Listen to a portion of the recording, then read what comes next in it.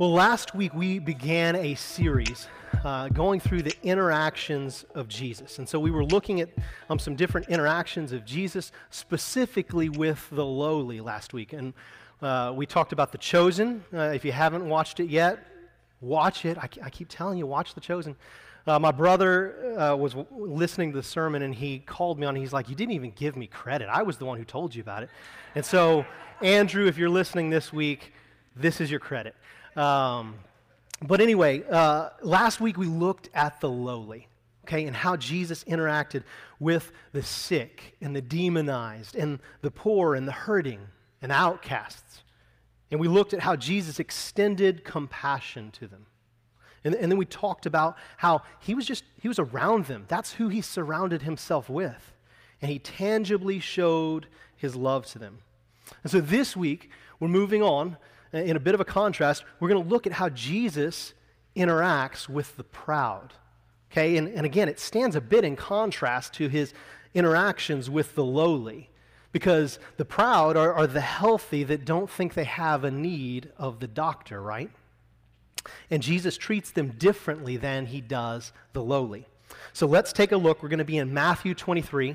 And this week, we're going to be in Matthew 23 almost the whole time. So you won't have to flip back and forth like we did last week. So Matthew 23. And this, let me give you a bit of context. This passage is actually happening during Holy Week, okay? The final week of Jesus' life. And so we're to the very end of his ministry. And in this passage, we're looking at how Jesus is kind of summarizing, if you will, his interactions with the scribes and Pharisees in particular, but I think religious leaders in general, over these 3 years in his ministry. There's plenty of interactions throughout the Gospels. If you take that challenge I told you last week and kind of look at how Jesus interacts with different groups of people, you can trace it through the Gospels and see how this works out. But this one, I think, the reason why I chose it is because it really does a great job of bringing it all together in how he interacts with and engages the proud scribes and Pharisees. Okay, so let's read verse 1. Then Jesus said to the crowds and to his disciples, "The scribes and Pharisees sit on Moses' seat, so do and observe whatever they tell you, but not the works they do. For they preach, but do not practice." All right, let's pause there real quick. Jesus is referencing these two groups of people here, right? The scribes and the Pharisees. And these are two distinct groups, okay? There's some overlap, right? There are some scribes who are Pharisees, but it's not necessarily like synonymous terms. But in this passage, he kind of groups them together because they also have some similarities, okay? He lumps them here together because both were religious leaders within the Jewish faith. Both of them were very well versed in the law, and both of them sit on the seat of Moses. Now, what that means is it's for sure a reference to the authority that they held in the synagogue, in the churches of their day, right? But it also may actually be referencing an actual seat that was in synagogues. Some archaeological findings as of late have found that there might have actually been like an actual seat that they sat in when they read from God's Word. And so it would be like our modern day pulpit, okay? And so he's saying these guys are religious leaders, they're both experts in the law, and they both sit in this authoritative seat of Moses. And both, as Jesus just told us, do not practice what they preach. He says, do what they tell you, but not what they do. Okay, and here he's seeming to be a little bit ironic here. In how he's phrasing it, because there's other parts of the Gospels where he does have a bone to pick with some of the things they're teaching, right?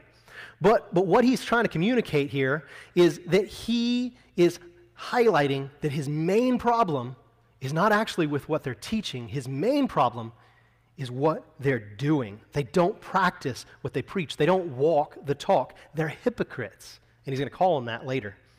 And so before we dive too far into this passage and before we get too down on these guys, I want to say how many in our day are just like that. Listen to this description again about these guys. They're serious about their faith. They care deeply about the Bible. They want to see people living out the Bible. And they see the world around them, the worldly culture around them in a critical way. That sounds a lot like us at times, right? That sounds a lot like evangelicals at times. And so before we go, oh, these silly Pharisees, how could they be like that? We've got to stop for a minute. We're going to get into this later. Now, I want to say what this doesn't mean. Just because the church and evangelicals have tended towards this at times, it doesn't mean that we need to deconstruct the faith and turn away and leave the faith altogether. There's a movement, there's people out there who are doing that. That's not what I'm saying. But what it does mean is that we need to take an honest look at our own lives. We're going to dig into that more in a bit, but I just don't, when we start this passage, I don't want you to think of the Pharisees as them quite yet, right? We need to start off going, okay, well, maybe the Pharisees is us too. The Pharisees, they were the good guys of their day. We don't read it that way because we read through Jesus' eyes, but in their day, they would have been modern-day evangelicals, the good guys trying to follow God's law. All right, verse 4. They tie up heavy burdens, hard to bear, and lay them on people's shoulders. But they themselves are not willing to move them with their finger. They do all their deeds to be seen by others, for they make their phylacteries broad and their fringes long. And they love the place of honor at feasts and the best seats in the synagogues and greetings in the marketplaces and being called rabbi by others. But you are not to be called rabbi, for you have one teacher, and you are all brothers. And call no man your father on earth, for you have one Father who is in heaven. Neither be called instructors, for you have one instructor, the Christ. Jesus highlights two problems that he has with this group, okay? The first one is that they are burdening others unnecessarily, okay? And they're unwilling to help them. And so the Pharisees in their day, what they had done is you have the law of God, right, that you're not supposed to break. Things you're supposed to do, things you're not supposed to do. And what they did was say, okay, well, to make sure that we do things right and we don't do the things we're not supposed to, we're going to add like a fence around it. Okay, so if this is what we're supposed to do and not do, we're going to put these other additional laws and things around it so you don't even get close to doing this. Okay? And so they had added all these different things, and then they burdened the people with that, but they weren't willing to help the people in it. Okay? So that's the first thing. He's burdening people unnecessarily, or they're burdening people unnecessarily. The second thing that he has a trouble with in this beginning part is they're doing their deeds to be seen by others. And he gives three examples of this, okay? One is their phylacteries are broad and their fringes are long. So phylacteries, other than being a really hard word to say, is like these little small cube-shaped bases that have, or cases that have little scriptures written in them, okay? And so the Pharisees would wear these on their left wrist and also like dangling off of like a hat on their forehead. And the idea here was, if you remember Deuteronomy 6, it says, you shall bind them as a sign on your hand and they shall be frontlets between your eyes. And so it wasn't a bad thing that they were doing necessarily. It was pretty literal what they were doing, when it probably was more meant figuratively. But the trouble with it was they were making them really big, though, okay? So like the phylacteries, instead of being a normal size, it was like this big thing. And the fringes of their robe, which was like on the corners, instead of being like a normal size fringe, they were making them extra long, okay? Think about if like you were wearing a WWJD bracelet or something, but it was like huge. You're like, WWJD, okay? You get the idea? They're trying to be seen by others. Look how holy I am, okay? I don't know if you guys ever, this is a side note, but in high school, I would carry around this big Bible, right? The Christians would always carry it. I didn't put it in my backpack because you can't see it in your backpack, right? But I had like this ginormous Life Application Bible. Did you guys ever see those, okay? They were huge. It's like the modern ESV study Bible. But I would just rock that thing. I mean, this forearm was huge because it would carry, but if I'm honest, can I be honest? If I'm honest, it was a little bit because I wanted to show off how holy I was. Look how big my Bible is, right? Sorry, that's confession time. So that was their first trouble, right? Okay, the second thing was they loved the place of honor at feasts and at church. And so they wanted the best seats. They wanted to be in a place where you could see and be seen by people. right? And the third thing he says is they love to be called honorable names. They liked the titles. Now listen, there's nothing inherently wrong with a title, okay? When somebody calls you Dr. such and such, if you're a doctor, or Pastor Josh, or whatever, there's nothing wrong with a title in and of itself. The trouble comes when you start using those titles to start denoting value, okay? And that's tricky, because that's a heart level thing. When you try to use titles to say this person is better than that person, that is deadly. And so Jesus sums this up in verses 11 and 12. The greatest among you shall be your servant, and whoever exalts himself will be humbled, and whoever humbles himself will be exalted. What a striking statement. What a good reminder of what we should be about, serving others and humbling ourselves. So next, Jesus shifts to some more explicit rebukes, okay? This is his famous woes, right? Now, what is a woe exactly? Because we don't really use that language anymore. Like, I don't walk up to Pastor Grant and say, woe to you, Grant, if you eat my sandwich. Now, I do warn him about eating my sandwich, but it doesn't have a woe in it. So what is a woe? Okay, because that's not familiar to us. Well, let me read you a couple definitions. This one's from a scholar named Craig Blomberg. A woe is an exclamation of how greatly one will suffer. It's a mingling of doom with pity. I like that, doom with pity. That's a good definition. Here's another one from Leon Morris, another scholar. Woe is to be understood as an expression of regret and compassion. Jesus is not exulting in the punishment that must come, but he is making it clear that punishment will come. Woe is a verdict as well as an expression of sorrow. And so there is this pity that is also mingled with the right condemnation that is about to follow. So we're gonna head into these woes, but a quick note before we do. If you'll look in your Bibles for verse 14 here, most of you will recognize there is not a verse 14 listed. Now, I want to stop and take a minute here, because when I was a younger Christian, I ran into some King James Version only literature on a website that I should have known was shady from the get-go, but I didn't. And it argued that modern translations like the ESV and NIV and NASB and these things had done this thing of trying to secretly take out Scripture, and they were trying to work for, the devil because they had taken out this Scripture. Well, I was like, oh my goodness, that's not what has happened, okay? We have thousands of manuscripts available to us now that they didn't have in 1611 when the King James was written. The King James was a phenomenal translation, a beautiful translation, but it's like 400 plus years old. And so there's some things that we've discovered since then.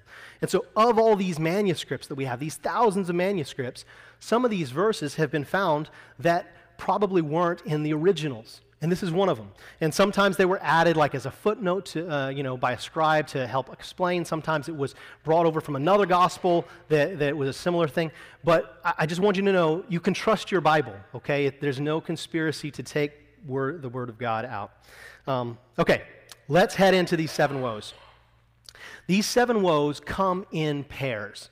And so each pair comes with commonality. So 1 and 2 go together, 3 and 4 go together, 5 and 6 go together, and then 7 kind of closes out the whole thing. So let's do the first 2. Verse 13. But woe to you, scribes and Pharisees, hypocrites, for you shut the kingdom of heaven in people's faces. For you neither enter yourselves, nor allow those who would enter to go in. Woe to you, scribes and Pharisees, hypocrites, for you travel across sea and land to make a single proselyte, and when he becomes a proselyte, you make him twice as much a child of hell as yourselves. Now, these 2 woes deal specifically with how the scribes and Pharisees engaged with people. That's what ties them together. And so Jesus' issue with them is that they are not entering into the kingdom life that he has offered. They've rejected it, but also they're preventing others from entering it too. And so this is the image here, right, of the slammed door. You're shutting the door, slamming the door of the kingdom of heaven in people's faces. And they're not only doing that, they're also working hard and actively making God's people worse off. Okay, you'll make them twice the child of hell that you are. That's strong language, right? He describes it as traveling across sea and land only to make someone twice as bad as they were. So Jesus is bringing this good news of his now present, fully coming kingdom, this long-awaited kingdom that has been promised since the early days of Israel, and these guys are missing it. And they're actively causing others to miss it too. Let's move on to the next pair. Verse 16. Woe to you, blind guides, who say, if anyone swears by the temple, it is nothing. But if anyone swears by the gold of the temple, he is bound by his oath. You blind fools, for which is greater, the gold or the temple that has made the gold sacred? And you say, if anyone swears by the altar, it's nothing. But if anyone swears by the gift that is on the altar, he is bound by his oath.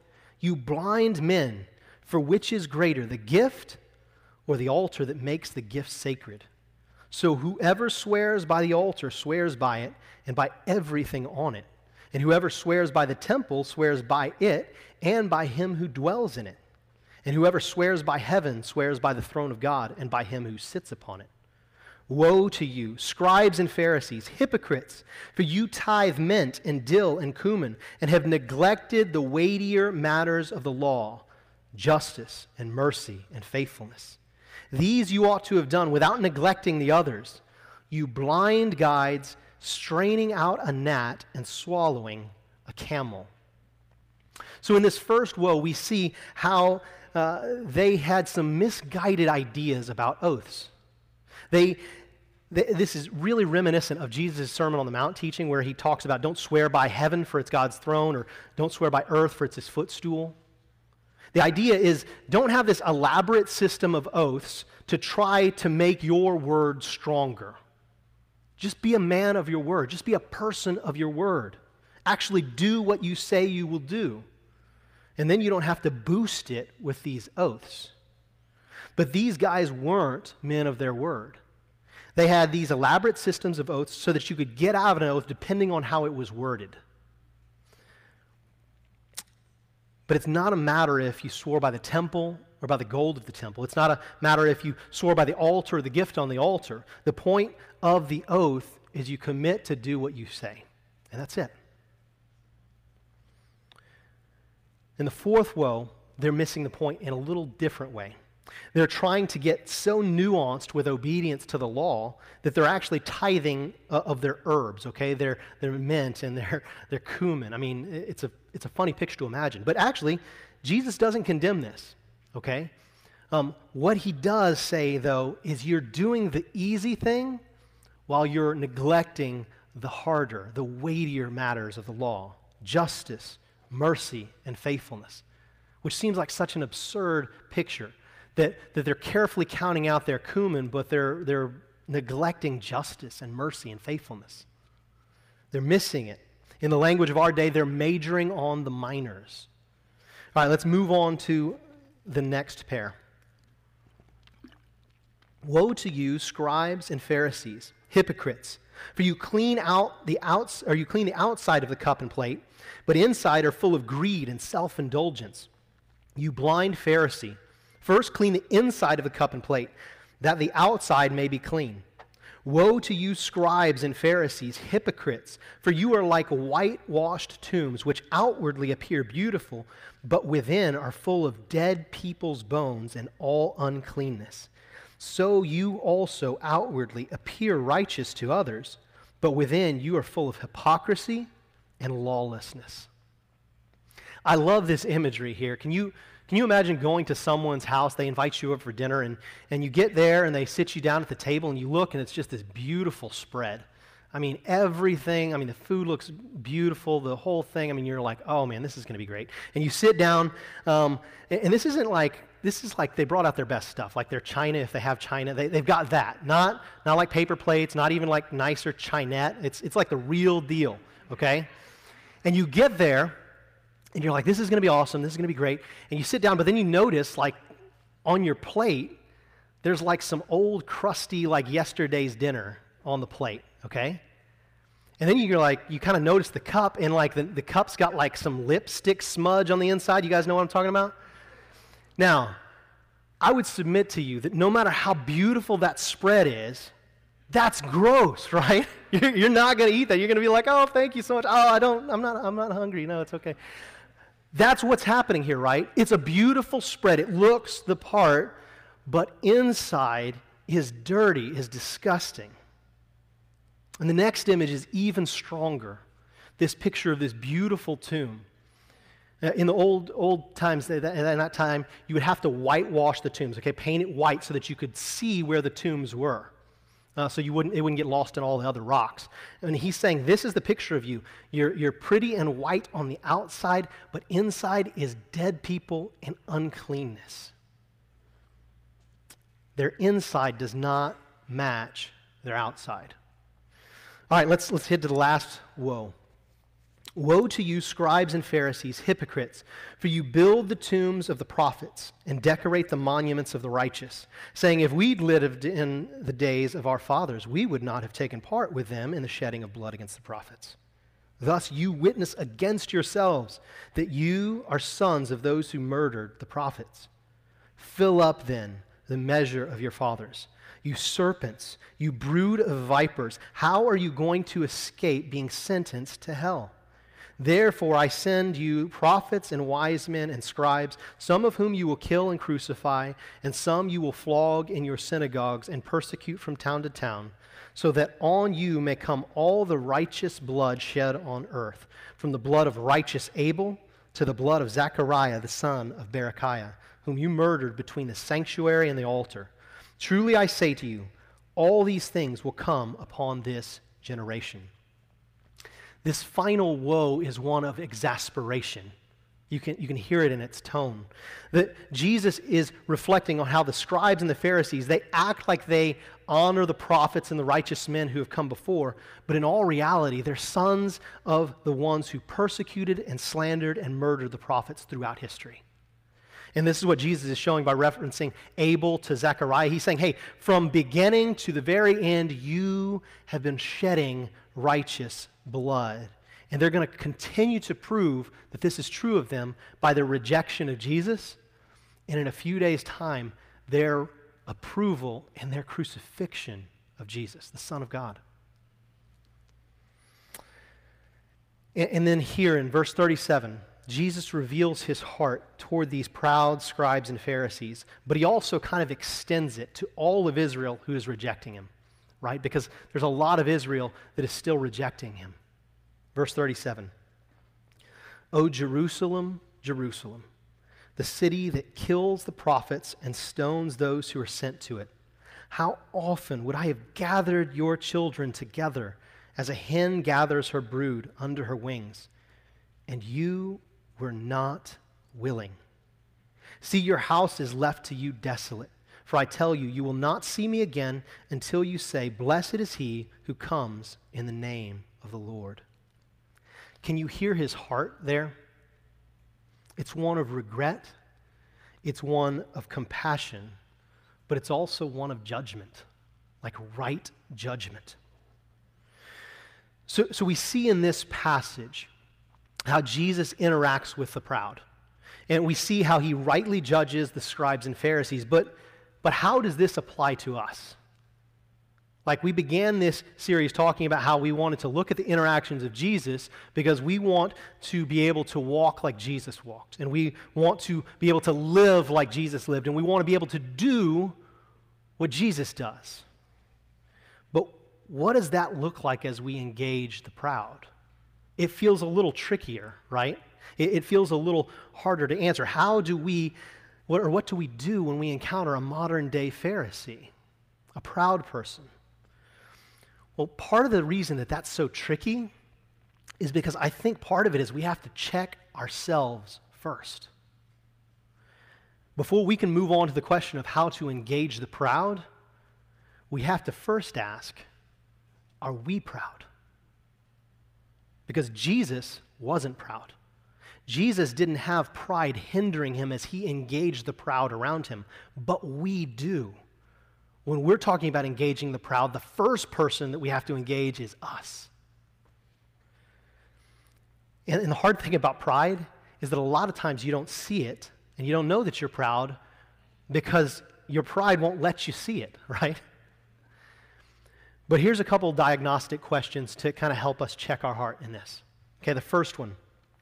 How do you respond when someone confronts you? Like, it doesn't necessarily matter at this point whether they're right or whether they're wrong about their confrontation. But what do you do? How do you respond when someone comes and confronts you on something? Because if you respond in defensiveness and shutting them out and all of that, and that's your default response, then we should check our heart. Because we shouldn't have that much at stake. If they're right in what they're confronting us about, then we only have to gain, right? And if they're wrong about what they're confronting us on, then we are safe in who we are in Christ, and we can say, I hear you. I don't see that. Let me pray about this. Let me talk to those who are around me and see if this is something. We don't have to respond in defensiveness. But if we do, we need to check our heart. Second one, how do you respond when you don't feel like you're given the respect or honor that you deserve? The reason this is helpful because it helps us to see our motives. Whose affirmation and praise are we really after? Because when we're not treated the way we think we should be treated and we respond by lashing out, whether that's actually with physical words or whether you're just fuming inside, that counts too, right? Then we might be after the wrong person's affirmation. If we are secure in who we are in Christ, then we don't need the affirmation and praise of people. Yeah? The third thing, are there people you read or listen to or follow that stir pride in you? What do I mean by that? I mean people that puff you up. Like you leave reading or hearing and you have this great feeling inside you that goes, yeah, I'm right and they're wrong, whoever that they is, right? Or if you have this feeling of superiority over someone or some group, we've got to kill that now. We can't have any of that. Listen, I was thinking about this. There are certain preachers that I actually can't listen to anymore. And it's not because what they're saying has anything theologically inaccurate in it. Sometimes it was really accurate stuff. But the way in which they said it, the manner in which they came, it just stirred this pride in me. And I'm not blaming them for my sin. It's because of my sin. It stirred something in me that had to die. And so part of my process of killing that was I can't listen to that right now. Who is that in your life? Where is that in your life? Is that in social media? Are there people you need to unfollow? Are there people you need to just graciously be friends with but not follow their feed? That's part of it. These questions, I hope, are helpful. They're certainly not exhaustive. But even as I was going through this sermon, teaching this sermon about pride this week, I was struggling with pride. Like, I am not the most humble person on earth at all. Like, you ask my wife, pride is something I regularly struggle with, that I just filter through life with. And this week was no different. It actually got highlighted even more as I was scrolling through the social media feed and I caught on something. I grabbed on something. And so then I was fuming on it in my own mind, but then later we were talking and I was talking to her and just, and she was like, hey, I think you're being proud right now, and I think you need to check that. She said it in a more gracious way than that. That's just summary. But I was like, oh, man, you're right. And I'm preaching on pride this weekend, right? I wish that was the only example I had of pride that I struggled with this week. But there was more. And more that I'm sure I'm not even aware of. We have got to kill the pride in us. and we need people around us to call us on it, and we need to be vigilant to ask the Lord to uproot that. The good news for you and for me is that the gospel enables us to battle pride and to walk in true humility. Like, we are no longer slaves to pride because of the gospel. And so, first, how do we deal with this in our own heart? Here's a few things. First, we acknowledge our pride. Like, we really acknowledge how nasty it is. It's one thing to go, yeah, I'm a proud person. But here's something I found helpful. When you say these exact words, or you even have to write it down, I believe I am better than fill in the blank. Now, you don't ever say that. But if you have to say it out loud and confess it to someone, or just to yourself and the Lord, or write it down, you feel the grossness of it. And that could be a person that you feel better than, or a group of people that you feel better than. I believe I am better than blank. Because that's what goes on in our heart when we have pride. So we acknowledge it, we confess it to the Lord and to others, we ask the Lord to uproot it. And then we take the necessary steps to put it to death. Again, we're not slaves to pride any longer. But sometimes we still act like we're a slave to it, or any other sin for that matter. In Christ, we're free. We've just got to walk in it. And then, and only then, after we've dealt with our own pride, can then we begin to engage others on it. Now, a few quick things that I want to say out of the get-go before we talk about what that engagement looks like. And these are just notes that as I've watched Jesus, as I've studied Jesus engaging the proud. Okay, so the first thing, the proud in Jesus' day were mostly religious people that he engaged with. Okay? I'm not saying there weren't proud people in the culture, but the ones that we have recorded in the gospel of him engaging with, the great majority of it was religious people, and specifically religious leaders. And so before we move too fast imagining who the proud are, we have to look at the category that Jesus mostly put them in, okay? That was the first thing. Second thing I noticed is that Jesus didn't usually actually seek out the proud. They were usually the ones who found him. Now, why I think that's important is because last week we saw that Jesus actively was seeking out the lowly to engage them. But it's not the same way. It wasn't his normal practice to go and seek out and engage the proud. It's important for us because in an age of instant news and social media, if we spend all our time engaging the proud, we will spend all our time engaging the proud, okay? There will always be something that you can be engaging and correcting. And so I think we take our cues from Jesus and say, hey, as the proud come our way, if the Spirit has us to engage them, then we engage them. But that's not the default where Jesus was spending his time. He was spending most of his time engaging the lowly. The third thing I noticed was that the vast majority of the proud, they actually stay that way. They don't change, even with Jesus, right? Jesus, God in the flesh, is engaging them, and they stayed that way. And I think that's helpful for us to remember as well, because there comes a point in engaging them that Jesus just kind of left them to be. And that wasn't the crowd that he was after anymore. You see that, right, with these woes, this final right judgment that he says. And he says, I leave it to you. Your house is left desolate. And so, with that in mind, those notes, how are we to engage the proud? And once again, we look at the example of Jesus. So as you look back at this passage and others like it in the Gospels, we see three things. I saw three things that I see Jesus doing. He engages the proud boldly, so he doesn't back down from conflict. He engages it when he needs to. And he doesn't pull any punches. He doesn't sugarcoat it with them. So boldly, he also does it, though, wisely. And so you look at him, and he's wise with his words. He's not just like spewing emotional words on them, right? Blowing up at them. He's choosing his words wisely. And he's also wise with his timing. If you remember last week as we saw him engaging the Pharisees with the woman caught in adultery, like the timing of him speaking in that passage is everything. Like he doesn't initially answer them, right? And part of that is him not getting caught up in that drama that they're trying to bring. He's wise with his words and he's wise with his timing.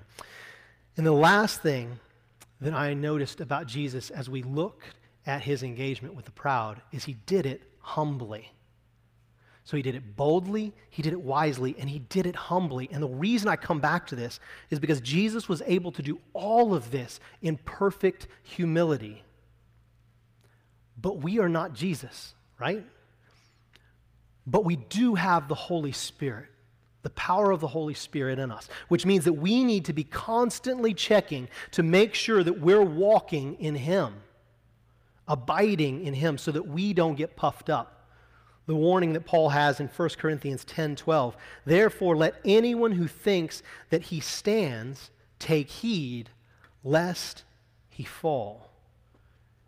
It can turn really quickly. In my own life, I can feel like I'm in a moment of humility, and I'm like, yeah, I'm doing this, and then it turns, and then all of a sudden I'm proud, right? It turns out I was trying to do it in my own strength. I wasn't doing it in the strength of the Holy Spirit. We've got to be vigilant in it. Church, hear this warning as if it was written to us. O proud Christian, how often I would have gathered you and your children together as a hen gathers her brood under her wings, and you were not willing. May that not be the Lord's words to us, right? May we not be those whose house is left desolate to us, church. What we must be faithful to do is to fight for humility and boldly, wisely, and humbly engage the proud who come our way. And then we pray and we trust the results to the Lord. We're never going to defeat pride by our own pride. And we're never going to defeat evil by doing more evil. Instead, we commit to walk like Jesus did. We commit to live like he lived. And in the power of the Holy Spirit, pride gives way to humility, and darkness is overcome by light. Let's pray.